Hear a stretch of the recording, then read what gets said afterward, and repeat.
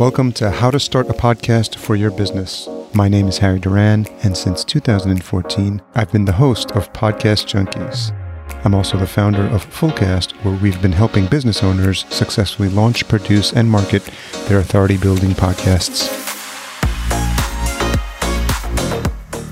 Welcome to Module 4, How to Publish Your Business Podcast. If you missed last episode, we talked about the importance of editing, selection of music, mastering your episode, and why it's important to have a compelling episode 0 or podcast trailer. We recapped the steps for submitting to Apple, so if you missed any of that and didn't get a chance to hear it, best if you go in order. In this episode, we're going to cover the importance of publishing, and the topics we're going to cover are guest scheduling, why it's important to treat your guests like gold, creating email templates, and building your email list. So one of the first things you'll want to set up is an easy way for potential guests to book time on your calendar. And one of the easiest ways to set this up is using a scheduling service. My recommendations are Calendly and SavvyCal. We'll provide links in the show notes for you to sign up. Given the multiple configuration options, it's best to watch the latest videos directly from the team. So we'll include those in the show notes. Here are a couple tips when setting up your scheduling link. Make sure you leave a buffer time in between open slots on your calendar. This prevents you from having back-to-back calls with no time for a water or a bio break, and I've been there, so you don't want to do that. Try to limit the number of appointments to 2 to 3 per day. This is really important. Try to batch your interviews whenever possible, and limit your availability to 2 days of the week. That way, for example, you'll get used to Thursday being your recording day, or Thursdays and Fridays being your recording day. This is a mistake new podcasters make, having a completely open calendar, and with all the intricacies involved in getting your microphone set up and sometimes your environment, it's best to know that you're going to have 2 days of the week dedicated to interviews or recording. Another thing you'll want to make sure you do is to ask your guest for their social accounts and a headshot.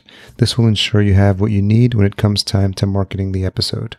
One of the things we help clients with is setting up not only a confirmation that redirects to a form that the guest can fill out, but also ensuring that once that form is completed, we'll be using that information later from the guest for marketing purposes. Speaking of your guests, I have a mantra I constantly refer to when it comes to guests I've had on Podcast Junkies, and it's pretty simple. Treat your guests like gold. And what this means in its most simple form is that in every interaction you have with your guests, do everything you can to ensure that they feel valued and appreciated.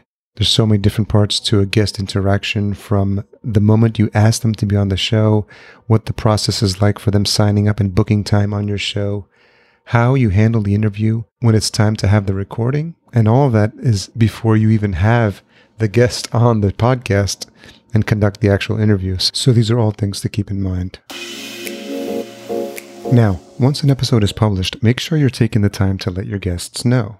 You'll want to do this from a space of genuine appreciation and gratitude, as opposed to, hey, our interview is up, share it with your audience, which I've been the recipient of and generally comes across as pretty cold. So what's the best approach?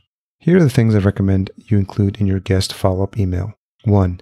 Thank them genuinely for taking the time to share the story with your audience. This can be a couple of lines at the beginning of the email, highlighting something that they shared that resonated with you. 2. Provide links to all the places the episode was published. At a minimum, this should be your website with the show notes and embedded player.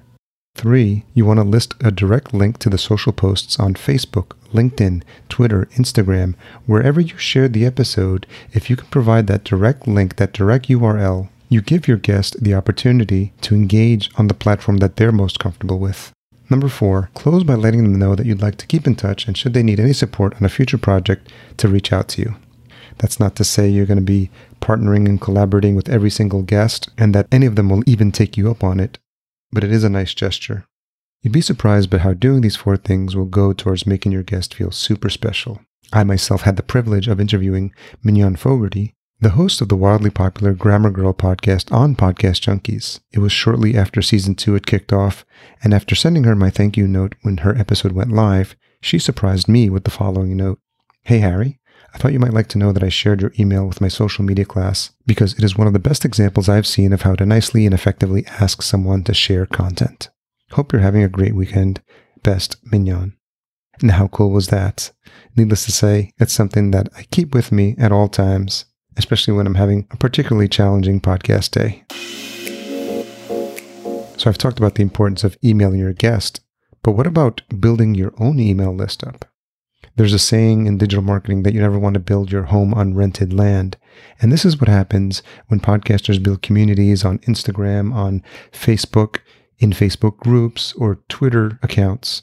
While this is all well and good and something that's highly recommended for promoting an episode, nothing beats having that one-to-one connection with your listeners, and that's best done through building your own email list. I'll provide a list of email providers in the show notes, and most of the popular ones are really good, including MailChimp, Aweber, Constant Contact, and a new favorite, Flowdesk.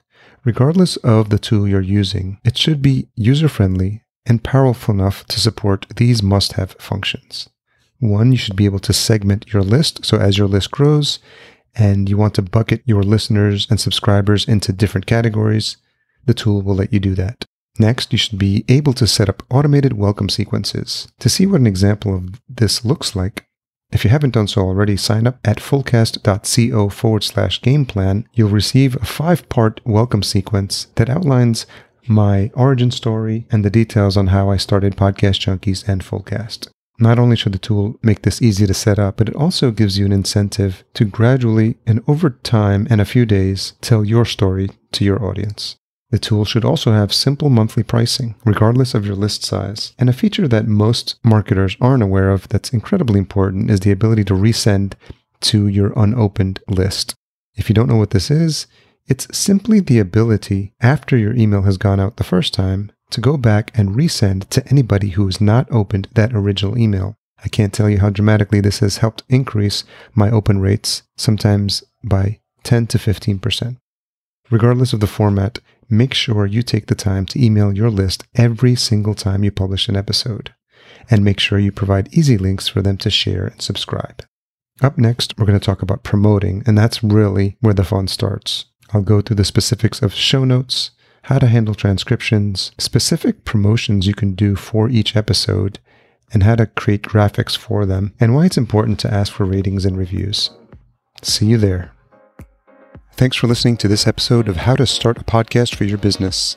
To read the full show notes, download a full transcription, and review any links or resources mentioned, visit fullcast.fm/promote. And if you'd like to have a free chat with us to understand how a podcast can help your business, schedule a free call at fullcast.co/pod15. That's POD15. And if you're enjoying the show and have found the content valuable, please leave us a rating and a review at ratethispodcast.com/bizcast, BIZCAST. And finally, remember, the world needs to hear your voice.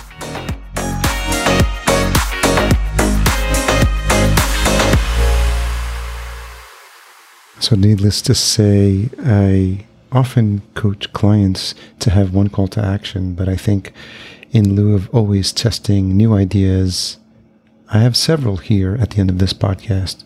So always interested to hear feedback from listeners as to which one of those is resonating the most.